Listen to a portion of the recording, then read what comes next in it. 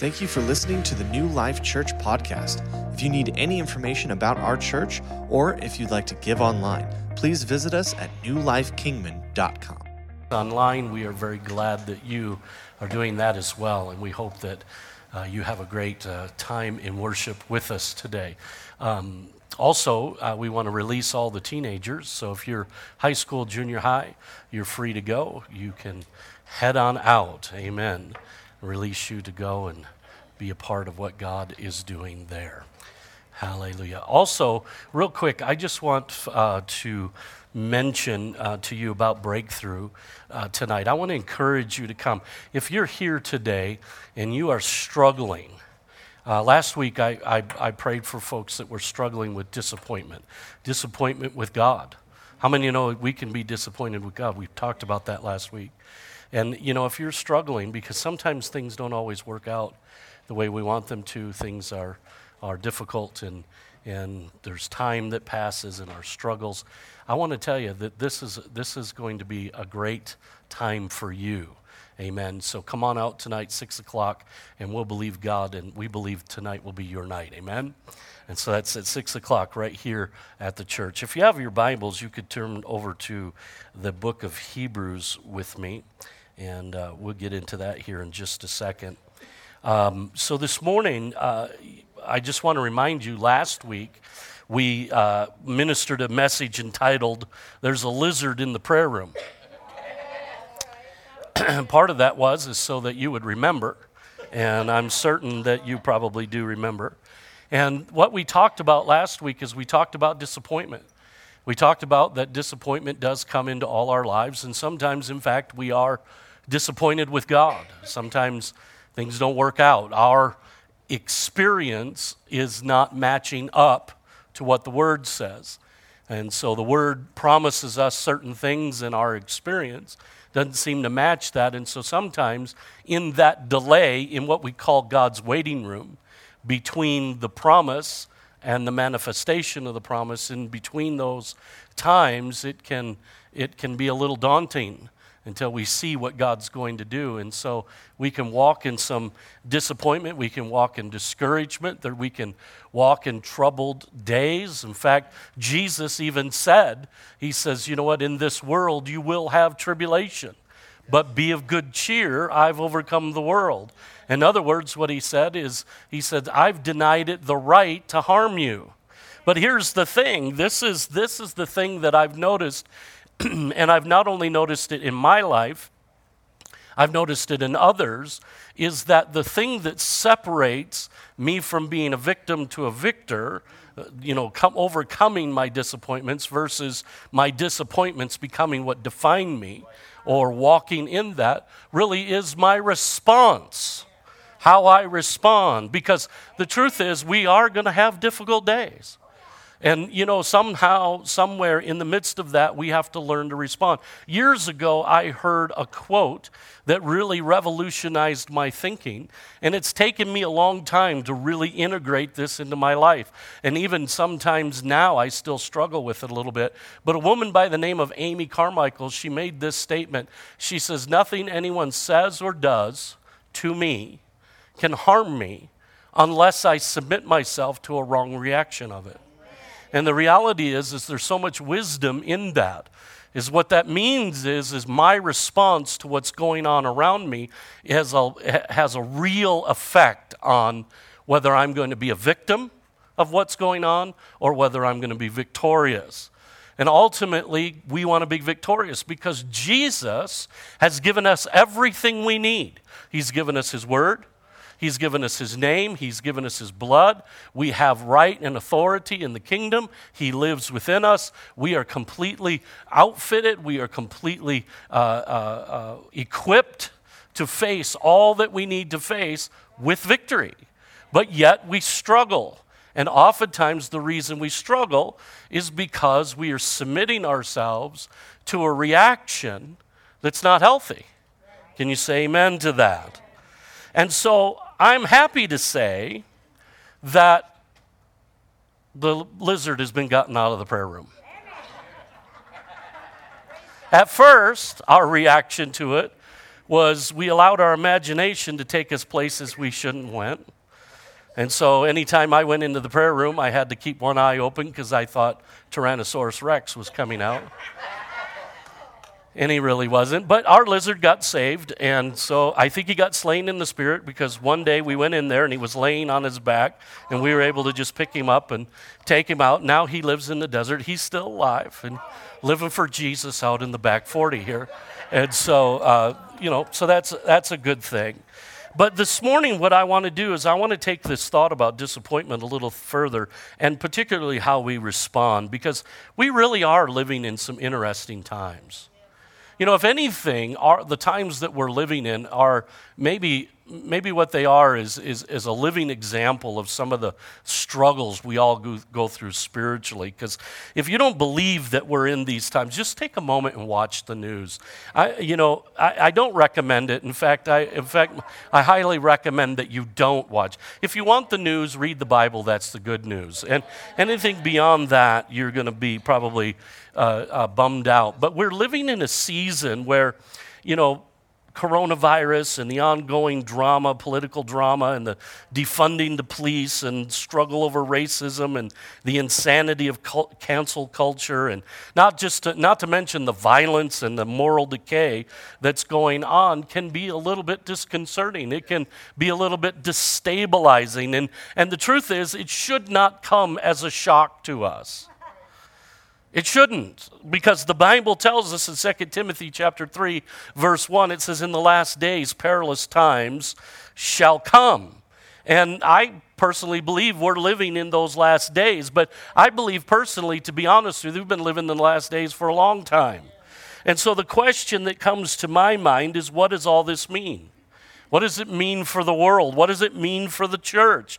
What does it mean for you and I? And, I know there's many opinions and they're extreme and everyone is trying to figure it out, and there's conspiracy theorists and they have all their thoughts, and the politicians are passing blame, and Christians from all facets of beliefs are weighing in. Is this the end times, or is it something else? Is God judging the world, or is the devil just running amok? And the reality is today, this ain't the first time the world has been in trouble. Okay, this isn't the first time difficulty has come. And see, and that's what always amazes me about Christians. God was pretty clear in the Bible. He said, it's going to be difficult. If they hated you, if they hated me, they're going to hate you. But yet we're all amazed that they hate us. It's like what he meant that, and somewhere along the line he talked about the fact that times would be hard, and there would be seasons where things weren't going as well, and he told us that. He instructed us, yet we have these moments where we're just kind of taken aback by what's going on. And so in light of that, what we do is we begin to respond in ways that do not foster the plan of God in our life. We respond in ways that actually hinder the plan of God. And so, to be honest with you, I don't know if anyone really knows all that's going on. What we do know, here's what we do know. This has our attention.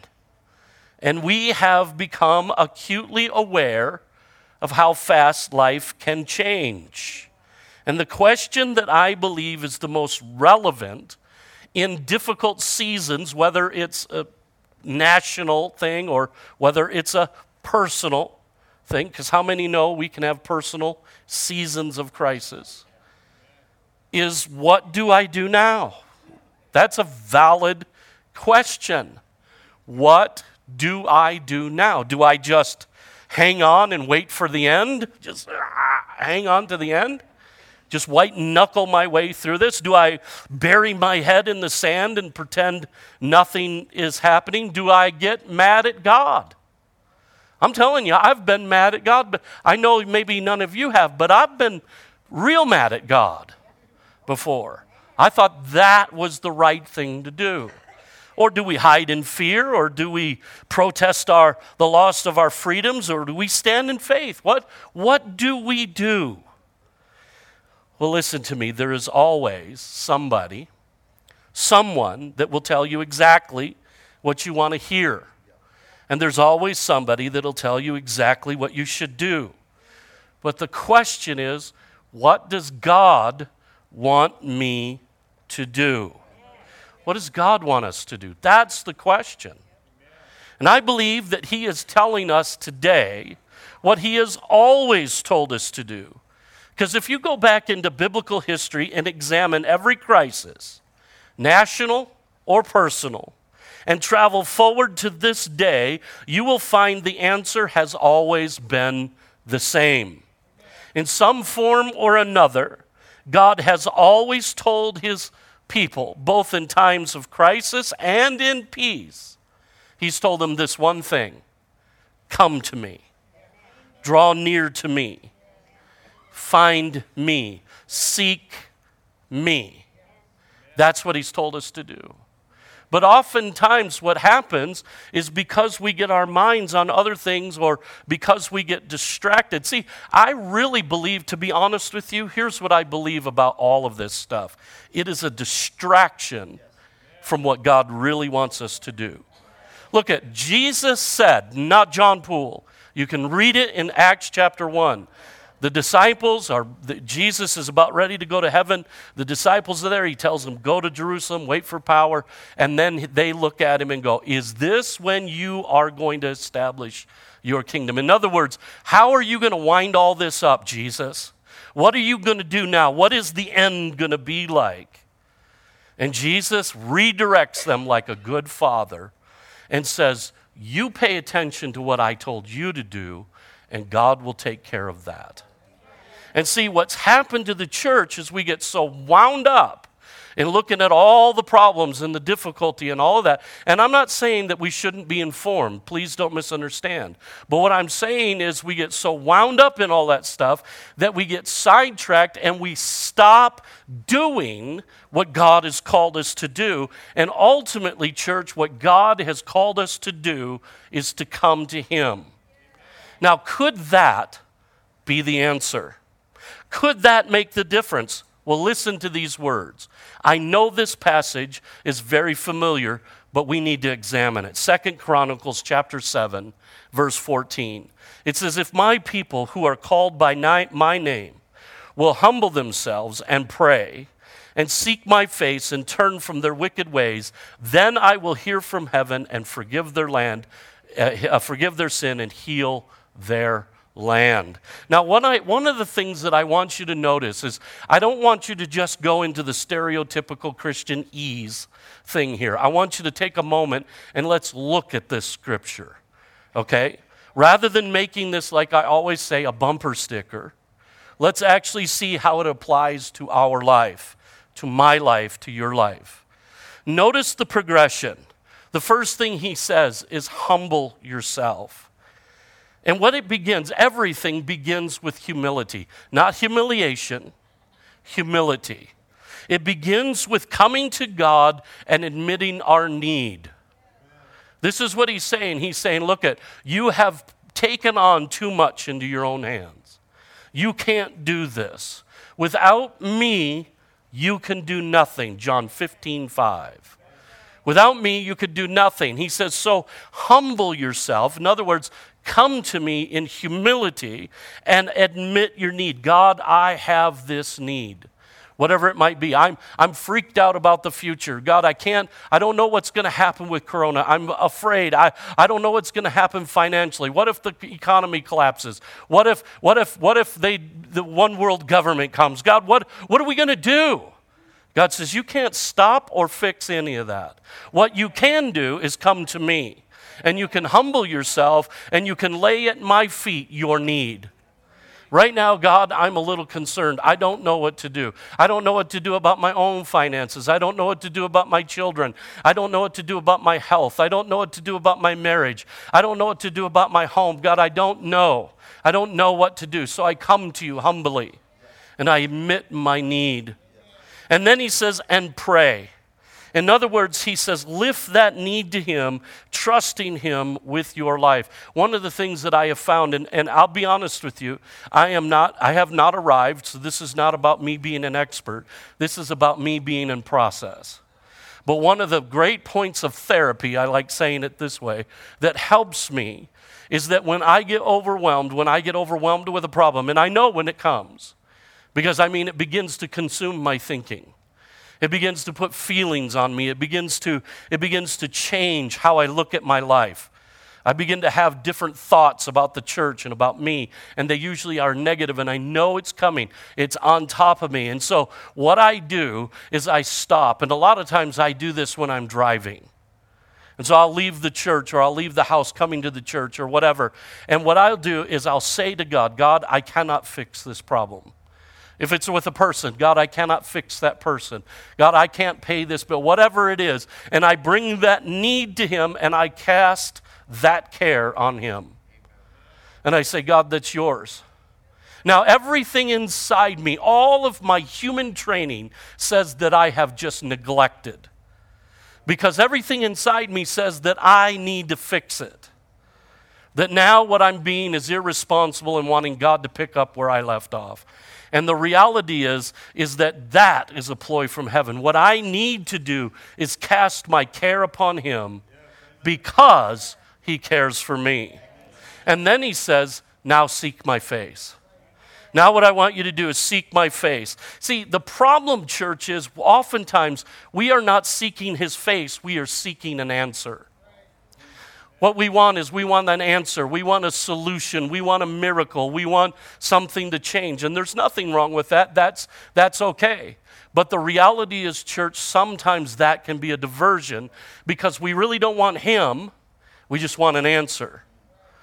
See, in these days where in our society where it's very, very real to be entitled or to think that society owes us something and that somebody should be paying my way, it's very easy to think that, you know what, somehow God's just going to dole everything out without the corresponding relationship.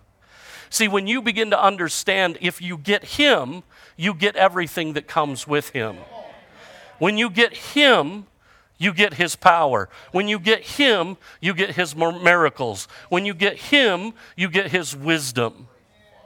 And so what is He saying to us? Seek me, my face. This idea of face in the Old Testament, anybody that sought the hand of God was looking for the power of God. But when we seek His face, we are looking for relationship. That's why it says Moses stood face to face with. It wasn't the fact that they had this face-to-face encounter because no man has seen God and lived. What it was is they had a relationship.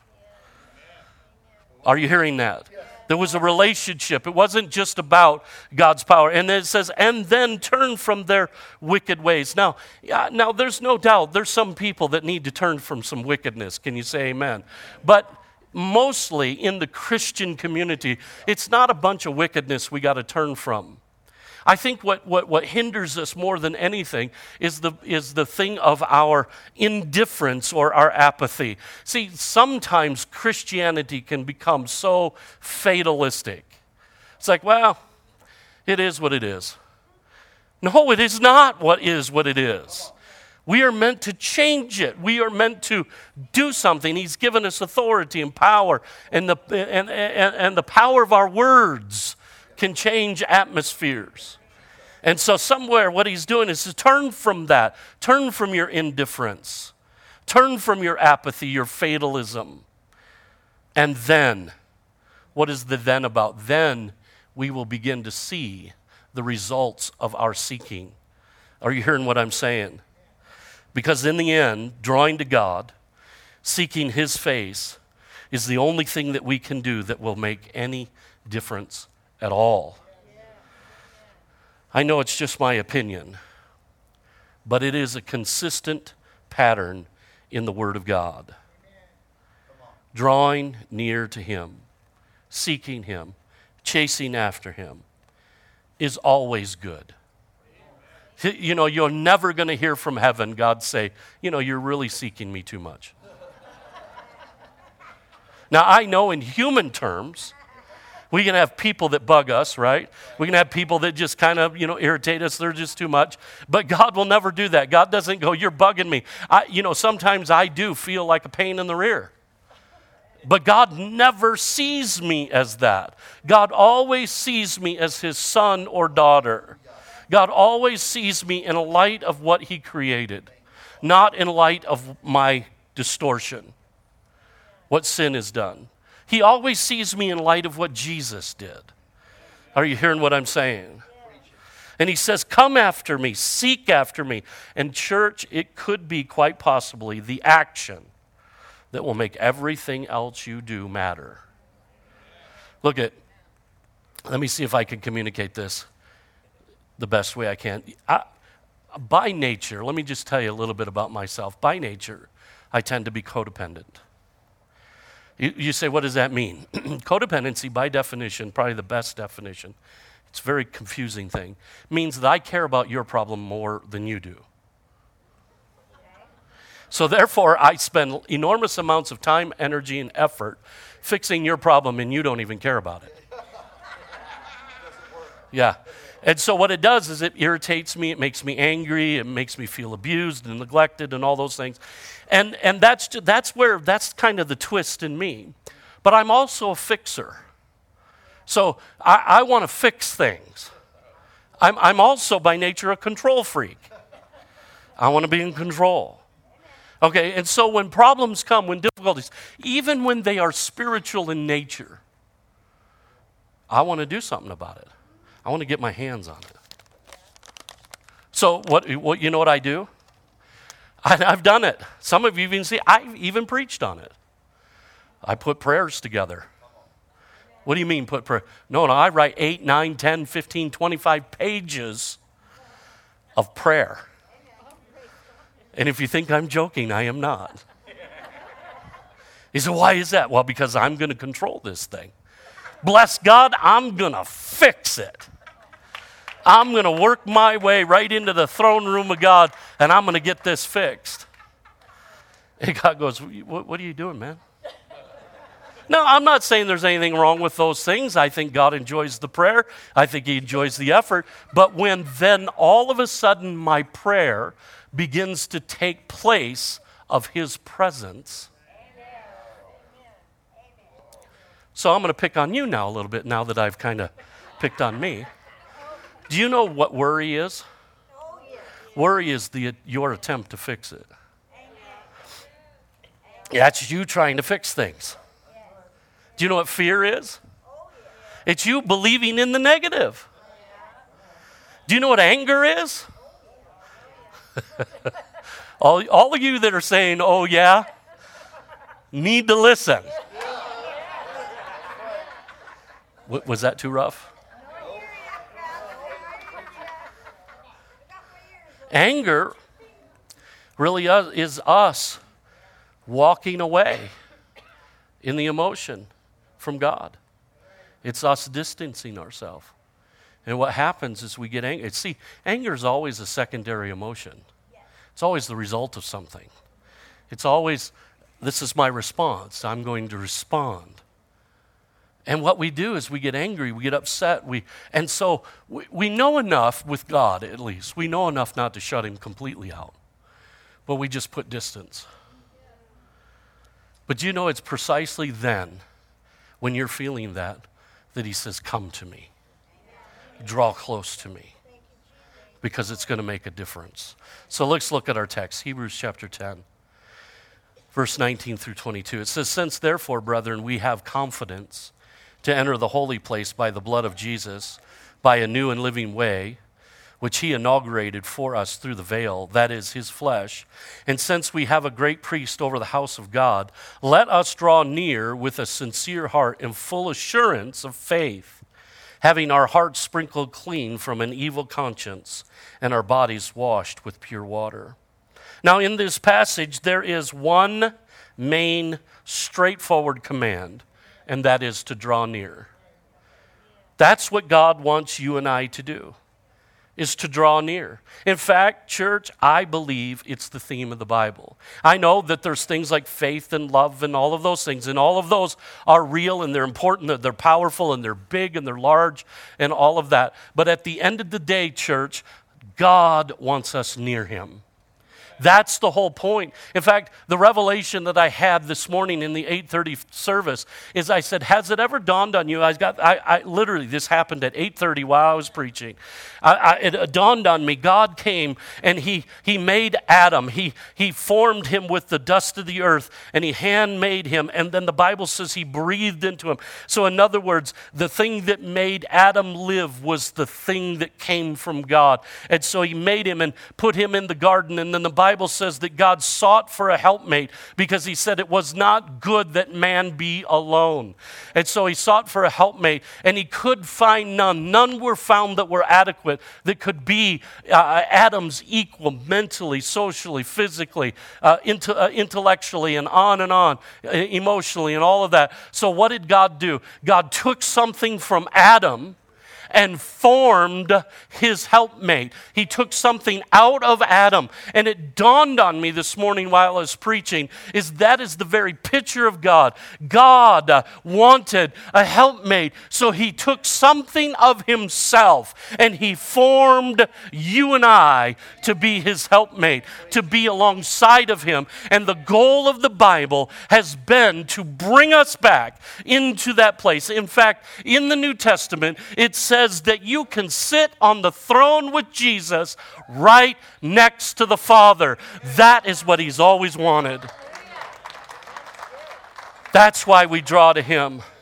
But what happens is when we go into trouble and we have difficulty, when we get disappointed with God, what do? Rather than drawing to him out of our lack of understanding, we put God on trial. That's what we talked about last week. What's going on, God? Why doesn't your word work? How come I'm not healed? Why isn't there enough money? How come I've give, and I don't get? Why is my children still lost? Why is my husband still a nightmare? Why is my wife? And on we go. And we're mad at God. And what it is we're drawing away. And he says, come to me. Come to me, draw to me. Listen to these verses. Hebrews chapter 4, verse 16. Let us draw near with confidence to the throne of grace, that we may have mercy and find grace to help in the time of need.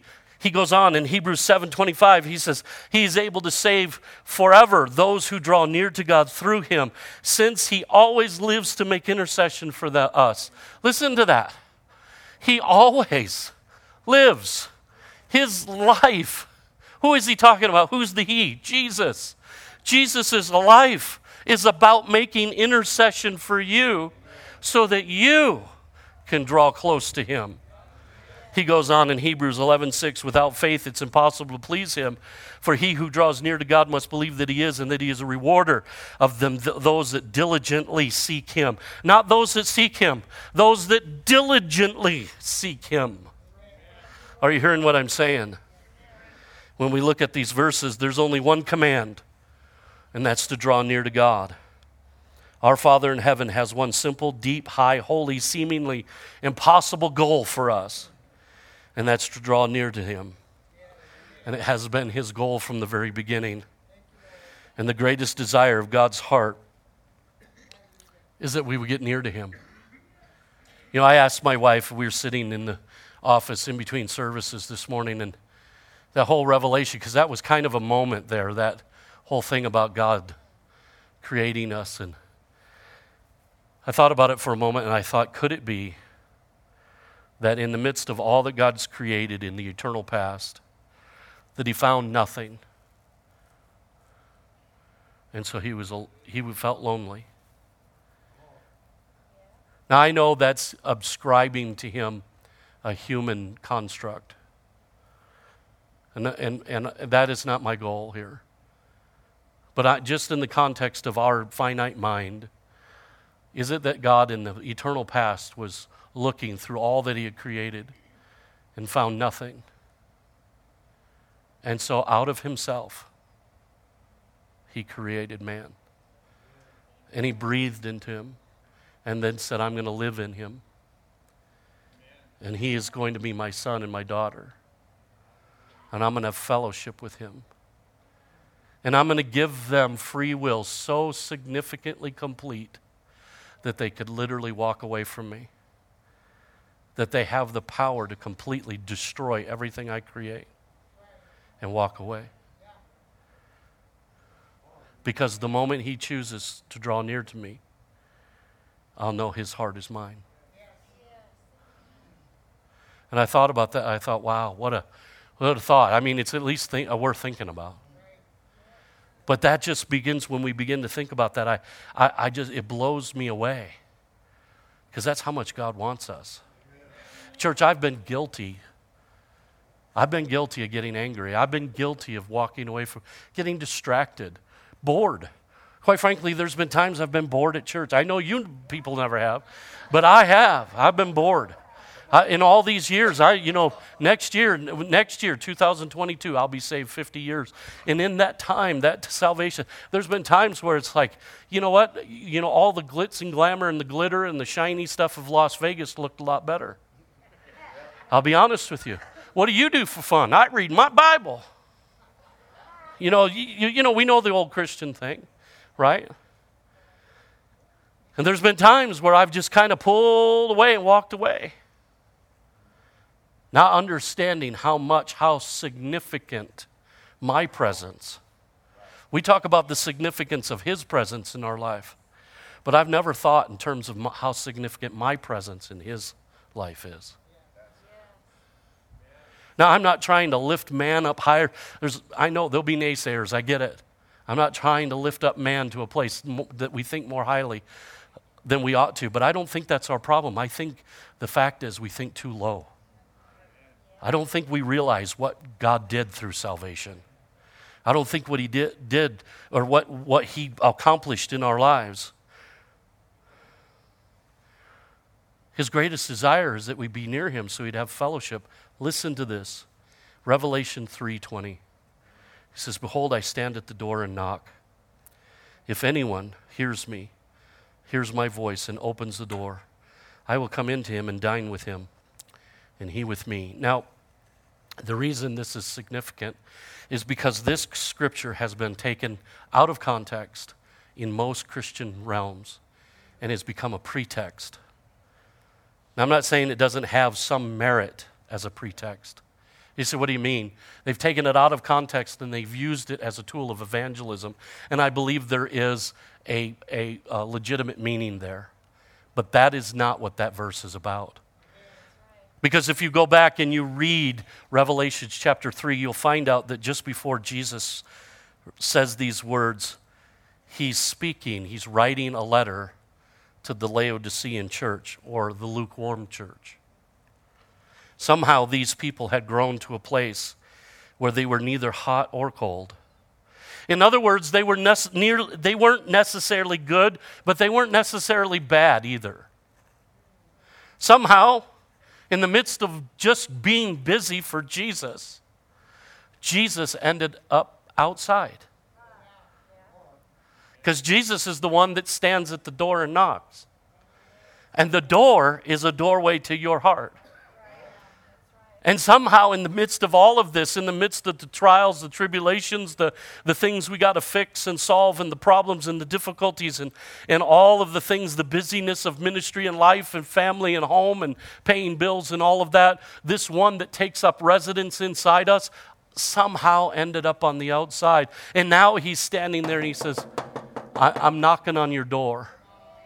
And if you'll hear me, I want back in. Imagine kicking Jesus out and not even knowing you did.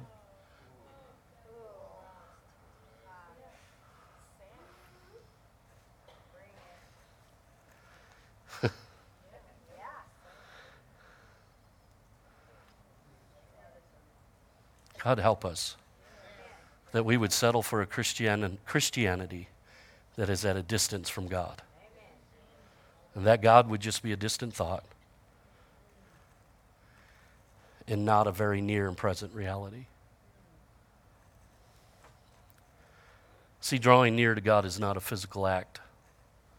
It's not achieved by your accomplishments. It's not necessarily going to a church building or walking to an altar up front. You know, if anything, over the years, I've been very proactive about what we would call, and I'll use a very fancy word, demonstrative worship. I like worship where people are, I love it. I love the energy. I love it when you watch these youth rallies where these young people are we're on fire worshiping God. I love it. I love being in that atmosphere. Do I like doing it? Not really, because I'm a big guy and big guys don't jump well. But there's something about that atmosphere. I'm for. You know what I wish? Can we just get honest? I wish during our worship services you all would get out of your chairs and come to the altar and worship God. Did you feel that? But I am not so foolish to think that if we did that, anything would change if our hearts don't change.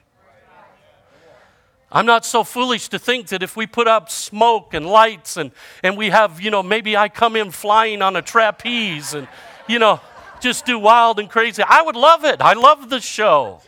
But I'm not so silly to think that would change anything if we don't draw near to God. But I also am not so silly to think that if we keep doing what we've always done, that we'll get anything more than we got.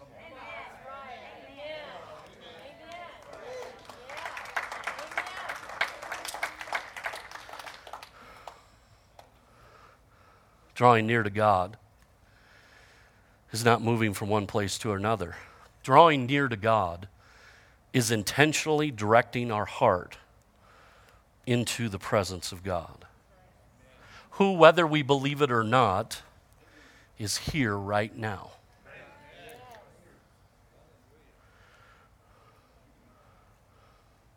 Philippians chapter 3, verses 10 through 12 say, that I may know him in the power of his resurrection and the fellowship of his sufferings, being conformed to his death, if by any means I may obtain to the resurrection of the dead.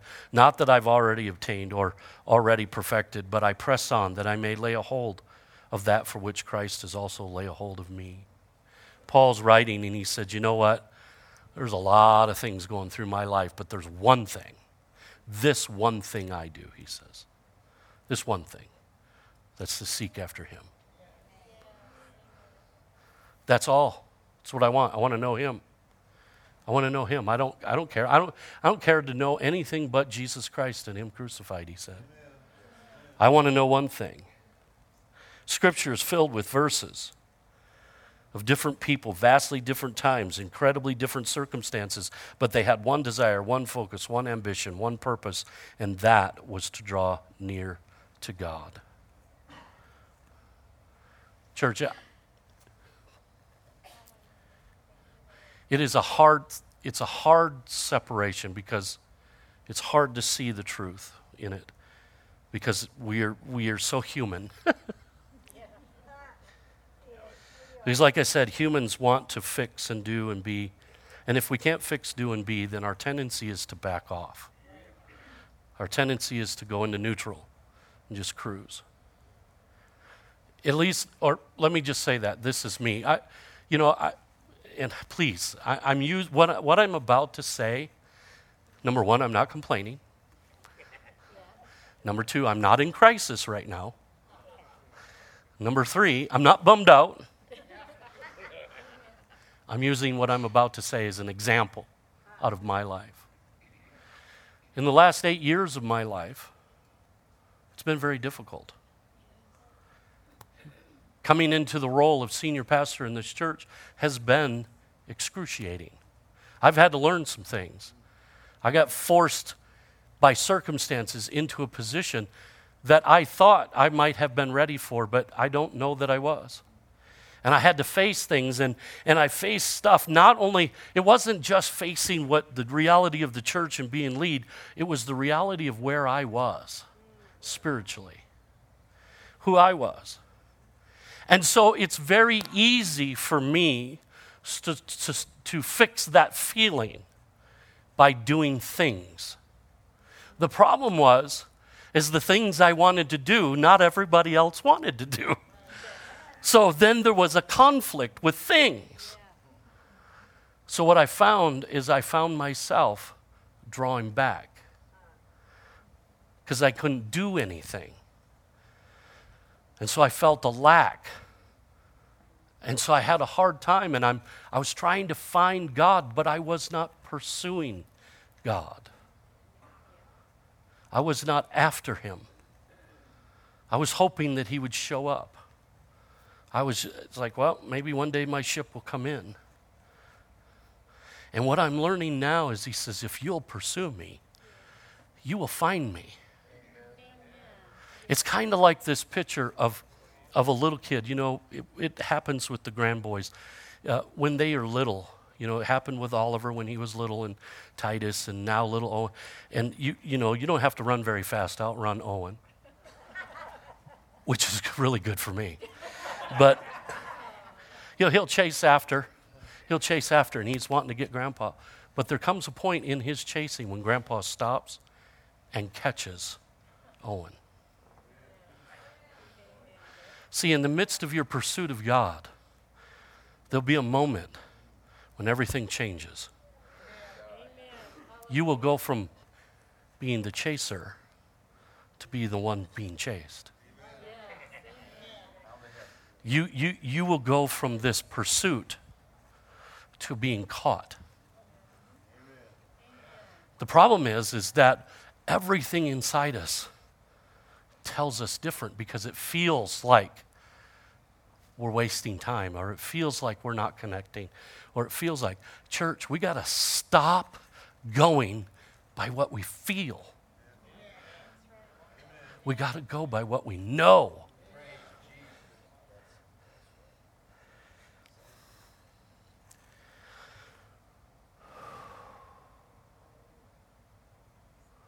I'm going to have Jason come. I want to just finish up this message by communicating to you just a couple things that I think are the benefit of drawing near to God. The first one is when we draw near to God, there's an impartation of his life into ours. In Proverbs chapter 8, verse 34 through 35, it says, "Blessed is the man who listens to me, watching daily at my gates, waiting at the posts of my door. For whoever finds me finds life and obtains favor from the Lord." There's a great joy when we seek him and find him. In Psalms 105, 3 through 4, it says, "Glory in his holy name. Let the hearts of those rejoice who seek the Lord." Literally, in the seeking, there is rejoicing. There is an abiding peace and rest when we seek him. In 2 Chronicles 4:7, it says this, "Therefore he said to Judah," listen to this, "Let us build these cities and make walls around them and towers and gates and bars while the land is yet before us. Because we have sought the Lord our God, we have sought him, and he has given us rest on every side." So they built and prospered. You know, there was a unique thing that would often happen in the Old Testament with the various kings that were godly. These godly kings would rise up and they would take over from an evil king, and they would reestablish worship in the temple. They would reestablish the relationship of Israel with God, and that they were doing things God told them to do, and they would tear down the high places and get rid of the idols and all of that. And then the Bible says after that conflict, after that initial conflict that got things right again, that God would give them peace and there would be no war in the land for 30 years or 40 years or 50 years. See, I contend to you today that you can actually seek God and be in a place of stability and peace and rest in the midst of a world that is lost in chaos. There's revelation when we seek him. In Jeremiah 33:3, he says, "Call to me, and I'll answer you, and I will show you great and mighty things which you do not know." But that call to him, that's not a one-time thing. It's like I called to him and nothing happened. It's probably a better way to render this in the reading is, as you continue to call to me, I will answer you and show you great and mighty things which you do not know. There's deep understanding when we seek him. In Proverbs 28:5 it says, evil men do not understand justice, but those who seek the Lord understand all. Wow. There's strength when we seek him. Isaiah 40 verse 31 says, but those that wait on the Lord. This idea of waiting, it's not just sitting in a chair, tapping our fingers. It's kind of like a waiter waits on tables. Those that wait on the Lord shall renew their strength. They shall mount up with wings like eagles. They shall run and not be weary, and they shall walk and not faint.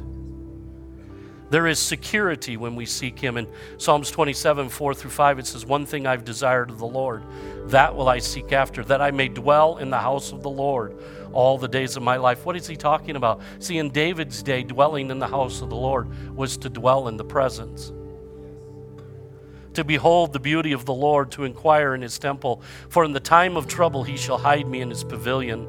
In the secret place of his tabernacle he shall hide me, and he shall set me high upon a rock. There is satisfaction and contentment when we seek him. Matthew 5:6 says, blessed are those who hunger and thirst for righteousness, for they shall be filled.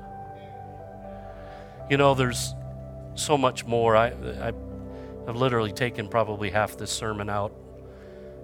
So as a little homework, I go home today, just take 10 minutes. It'll probably take you less than that. Read Psalm 63. Take some time and just read Psalm 63. And church, I just want to encourage you. I'm not telling you to lay down all that you're doing and just forget it. No, just add seeking God. Listen for the knock, because he is knocking. And open the door. Let him come in. Let him sup with you. Let him fellowship with you. Let him talk with you. Just be with him. I venture to say that much, if not all, of the things that you're dealing with will become very small in comparison, if not altogether disappear. And those things that remain is in the midst of the seeking, he will give you the wisdom and the ability to know when and what to do and how to do it that'll be effective, that will change everything. There's something about that seeking. There's something about that pursuit. He said, draw near to me. Come to me. That's what he's always wanted. I don't know what you're struggling with. I don't know what has hindered you.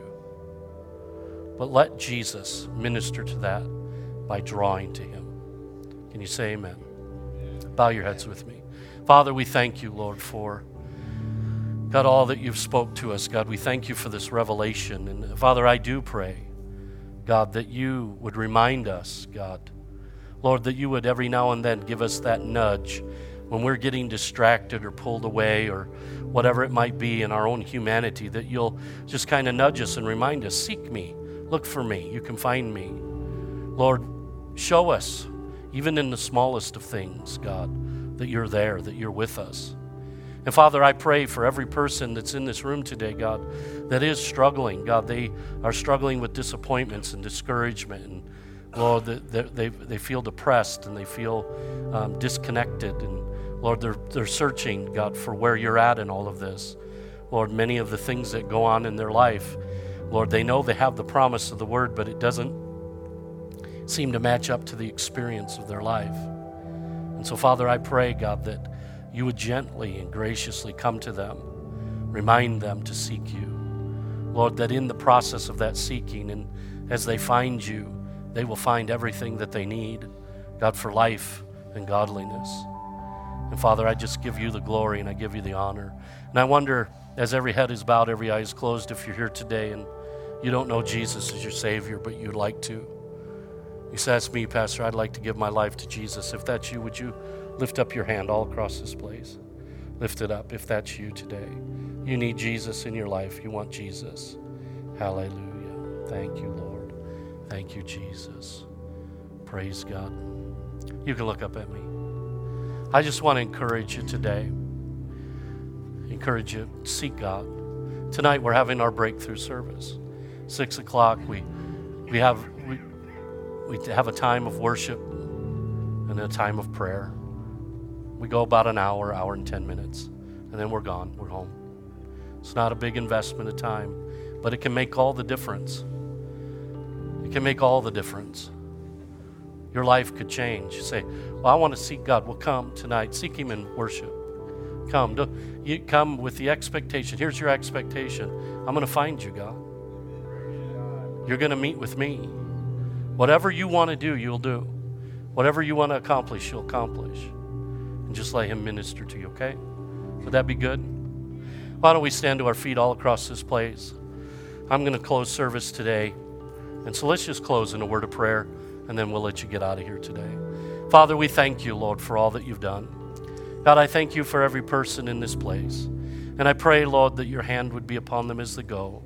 Father, remind us of this truth every day, God, that we need to seek you, draw near to you. And Father, we thank you for it in Jesus' name. Amen. Our ministry team is